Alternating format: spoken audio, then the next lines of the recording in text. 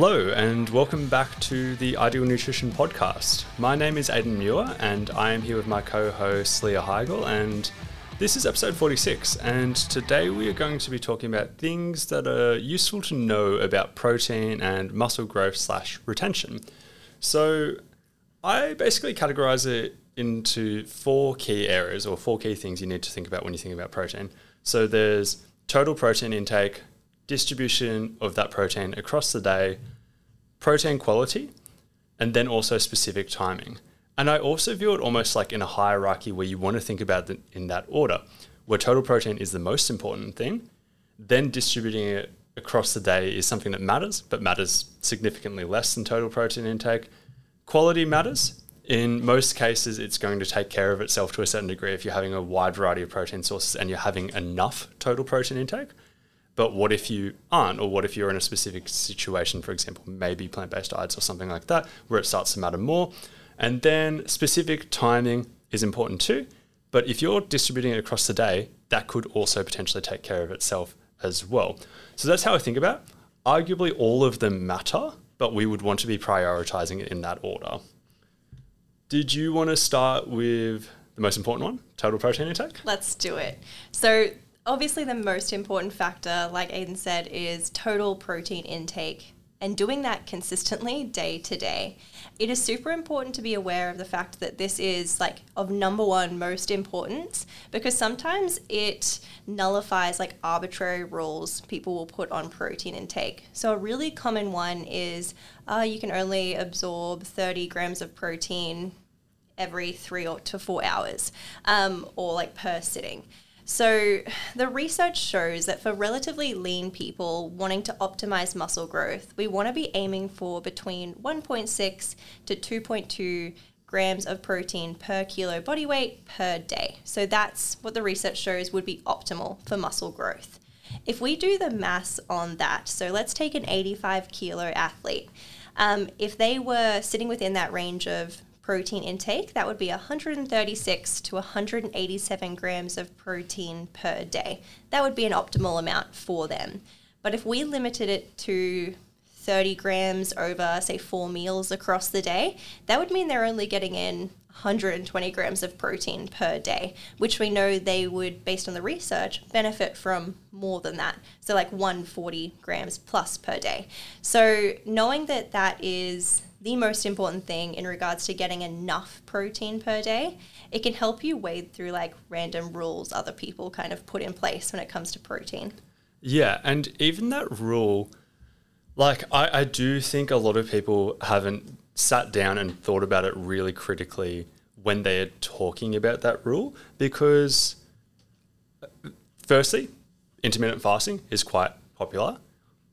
People who do intermittent fasting aren't dropping muscle like crazy, particularly when calories and macros are matched, when they're having the same calories and the same protein. The research under the circumstances of a calorie deficit, which almost every time somebody's doing a fasting style approach is going to be in a calorie deficit, the research on that topic shows that they're retaining muscle pretty much just as good. And that's not possible if we could only absorb, quote unquote, 30 grams every 3-4 hours. In that case, it should be vastly superior to be having 4 to 6 or however many protein feedings, quote unquote, like across the day. And even just like, I hate using the evolutionary kind of example, but I have to do it. Like, what about when we didn't have access to food around the clock?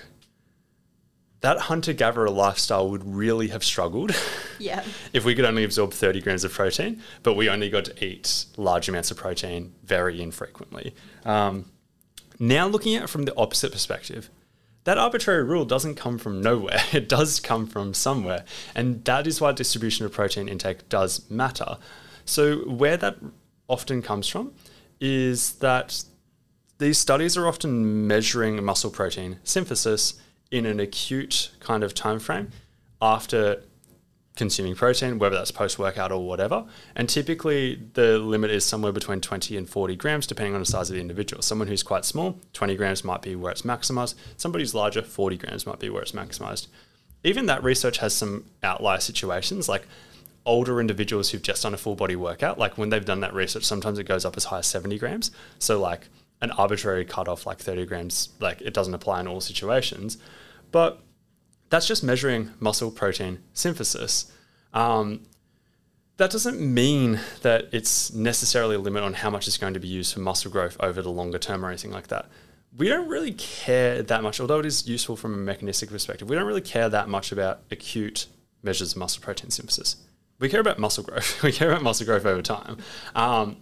And we actually do have longitudinal data on this topic. And the best review on this topic that I'm aware of is done by Brad Schoenfeld and Alan Aragon, where they concluded that the best approach to aim for would be 1.6 to 2.2 grams per kilogram of body weight protein per day, as you mentioned earlier. And ideally to achieve that by having 0.4 to 0.55 grams per kilogram of protein per meal over a minimum of 4 meals. So what they're saying is do both. Do both, yeah. And they start with have this minimum amount of protein and then spread it out evenly kind of across the day. And I think saying it that way it's definitely the way to go about it, because you want to get that maximum amount of protein in, or that like optimal amount, and then split it up evenly, not try to do it the other way where you're just trying to get in. Like if you splitting it up throughout the day means that you're getting less total protein intake and it's below that optimal range, you're doing it wrong. Yeah, it's one of the reasons I really talk about this a lot is because one of the first rules is do no harm. Like somebody who is following quote unquote like bro science or something like that and is just having protein around the clock, like heaps high amounts of protein, and you tell them to limit to some arbitrary number, you've done the one thing that makes them worse. Like you've literally reduced their results. Like the first rule is do no harm, and then we're trying to get like better results from there.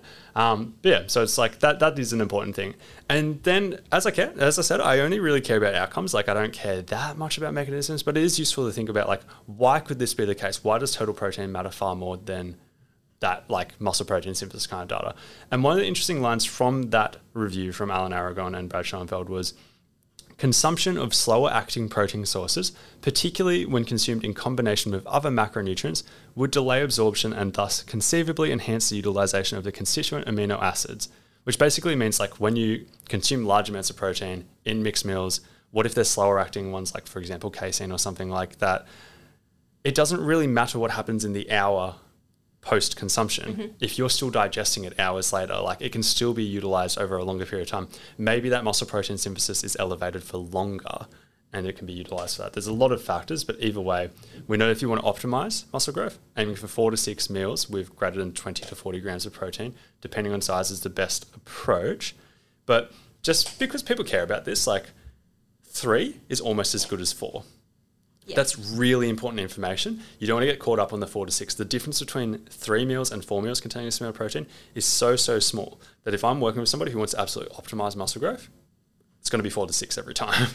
But if the moment somebody's lifestyle gets in the way and they're like, I just want to grow muscle, I don't care if it's like 100% optimized, 3, it's a no-brainer. Yeah, just because it's such a small difference, it doesn't really matter. Whatever's logistically more possible for that person probably makes more sense. The third piece of this puzzle is going to be protein quality. So I'm going to take a quick detour on amino acids. So protein is made up of amino acids. A lot of people like to say it's the building blocks of protein. There are 20 amino acids, 9 of which are essential, meaning that we can't create them with our own bodies. We have to get them through our diet. 3 of those are called branch chain amino acids, which are the most strongly linked to muscle growth. And then one of those is called leucine, which we know is quite good at triggering muscle protein synthesis and is one of the most linked, like singular amino acids linked to muscle growth, and is really important in talking about protein quality. So I'm going to break protein quality up into 3 separate components. So let's start firstly with leucine as a good starting point. So ideally for muscle growth, we're looking for sources of protein that are a good source of leucine as well. So ideally in those bouts of protein throughout the day, we want about 2 to 3 grams of leucine each and every time to trigger muscle protein synthesis and to optimize it as well. So we call this like the leucine threshold.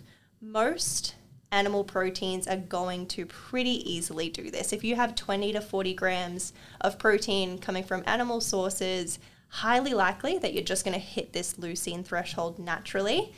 The issue is when we're talking about plant-based diets, that can then become a very difficult thing to do because soy foods are really our only good source of plant-based leucine.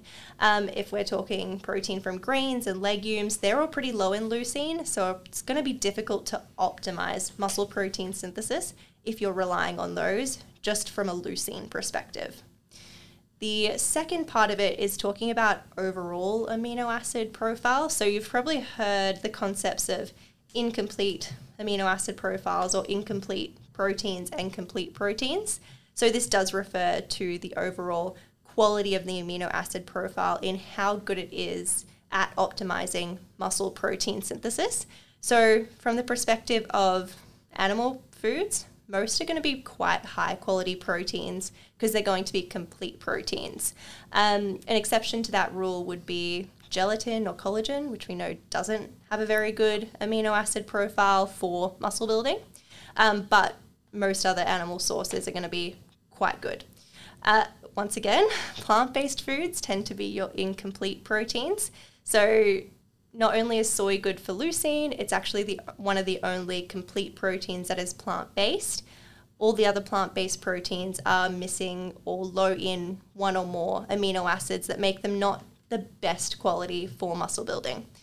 Generally, having a good mix of protein sources throughout your day and throughout your week is going to overcome most of this. But if we're looking to optimize things to the nth degree, when I'm working with plant-based athletes wanting to build muscle, I tend to do protein combining within meals as well. So not just over the course of the day, but within meals. So that's taking two sources of protein that are lacking in certain amino acids, but they're complementary. So one is low in a certain amino acid, but another source is high. So you're combining them together to create a more complete amino acid profile.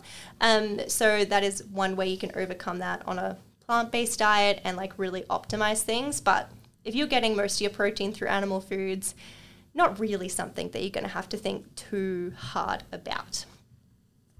The third aspect of protein quality is going to be digestibility.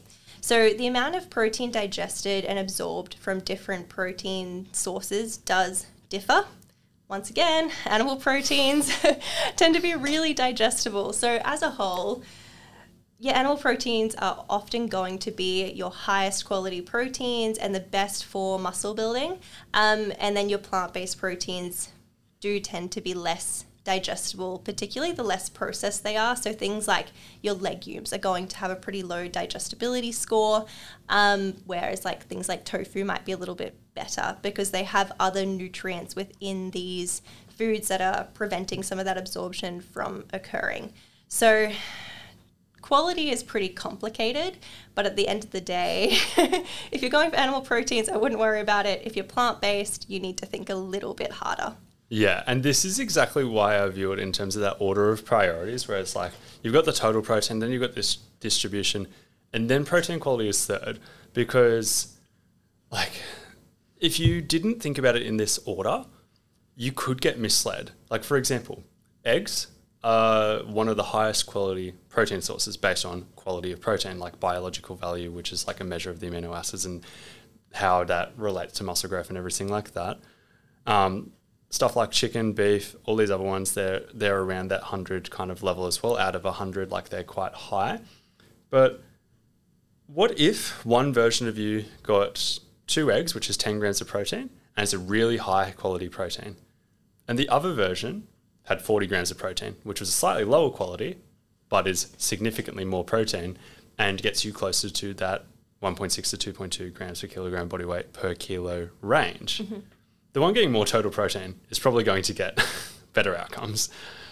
Both matter, but total protein matters more, which then feeds back into everything you just talked about. That was a lot and it is far more relevant for plant-based. It is still kind of relevant for animal-based, but it is far more relevant for plant-based.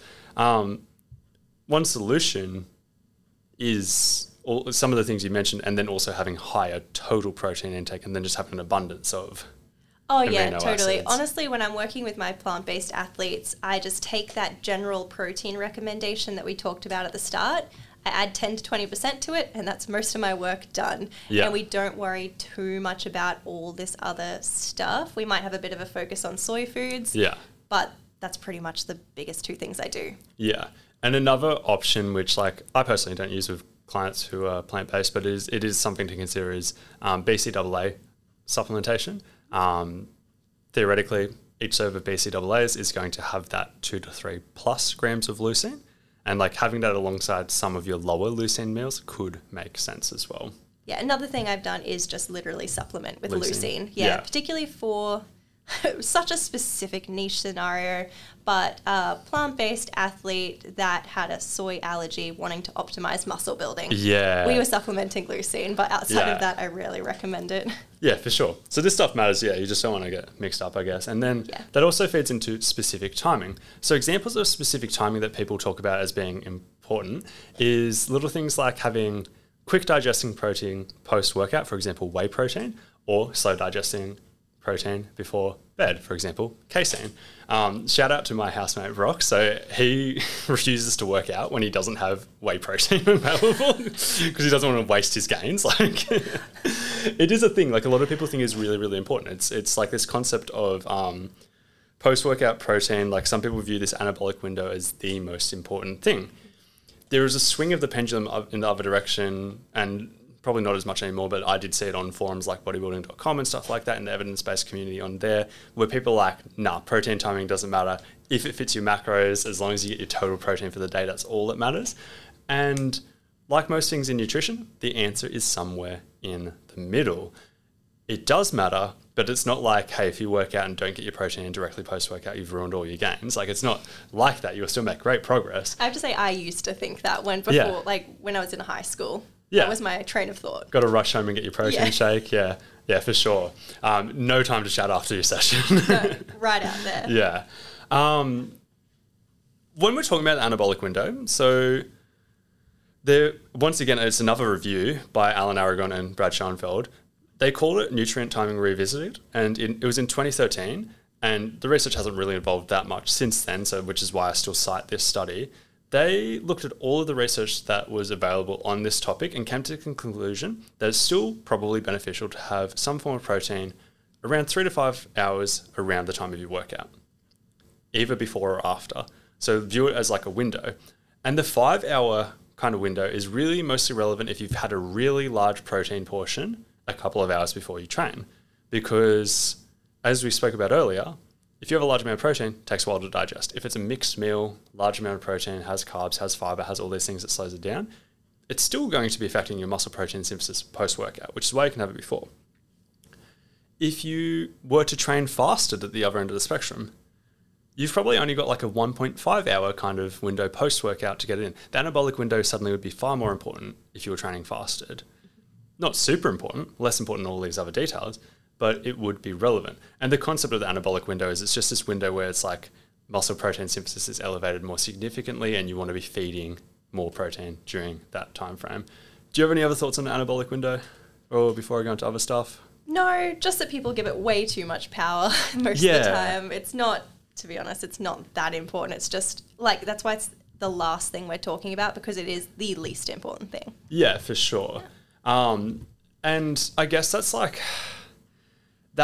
one of the reasons why it's a bit less important is if you do one of the criteria we mentioned earlier of having, say, 4 to 6 decent sized protein meals / snacks throughout the day, you're going to be eating in that window indirectly without even thinking about it. That's not to say it's not a bad habit to actually have protein post-workout, because if you do that every time, you've already got the habit and you guarantee that you do it. But you probably don't even really need to think about it that much.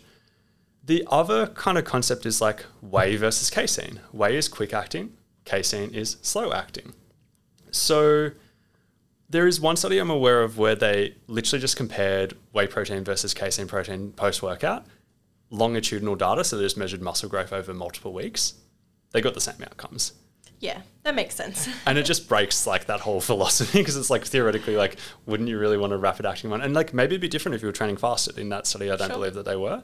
But so it's clearly not a massive priority, and that's why we talk about total protein mattering far more. But then the other one is casein before bed. And the logic is sound. It makes sense to a certain degree. If casein is slow digesting and you're about to fast for 8 hours, hopefully because you sleep 8 hours, I hope, ideally in a perfect world, if you're going to fast for 6+ hours or 5+ hours or 4+ for some parents, ideally you'd want to be having slow acting protein while you're sleeping is the kind of logic there.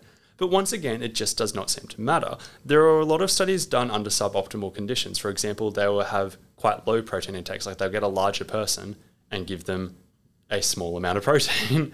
And the quality seems to matter on lower protein intakes, and timing seems to matter a little bit more on lower protein intakes as well. Or in some really broken studies, they'll give the casein group more total protein. They'll give both groups the same amount of protein and then give someone casein before bed. It's like, well, of course they gain more muscle. Like they've got more protein. They've got more protein. They had a suboptimal protein intake before. They've got a less suboptimal protein intake now, and that makes sense. But when all other things are equal and your total protein is high enough, it's spread out across the day, it does not seem to make any difference. Otherwise, I'd be getting all of my clients to do it because I want to help people build muscle. Yeah. If it helped, I would get people doing it. When you listen to all of this, it's like it makes it seem like you need to be consuming protein around the clock, but you don't really need to. It seems like the process can be optimized with like a 10 to 12 hour eating window. That's not quite fasting, but it's also not quite the second you wake up, you need to have protein. Right before bed, you need to be eating protein. It's not like that. You can have a bit of a gap before bed or after you wake up if you want as well. So it's not super urgent. And as I said, I really just care about outcomes. I don't care about mechanisms as much. But one of the pieces of logic that goes into that mechanism is muscle protein synthesis is only one portion of the kind of equation. We need muscle protein breakdown to occur to facilitate new muscle growth as well anyway. Mm-hmm. So that's part of why we don't necessarily need to be consuming protein around the clock, although having a decent sized eating window where you're spreading protein out throughout the day is still helpful. So at the end of the day, total protein intake is the number one most important thing we want to do. So trying to get between that 1.6 to 2.2 grams per kilo body weight per day, ideally. We want to distribute it evenly across the day, ideally, again, 4 to 6 meals, but lesser of a priority than total protein intake. Ideally, we're getting it from high quality sources and ideally some around our training as well. So this has been episode 46 of the Ideal Nutrition podcast. If you're able to do so, we'd love a rating and review if you could leave one. But otherwise, thanks for tuning in.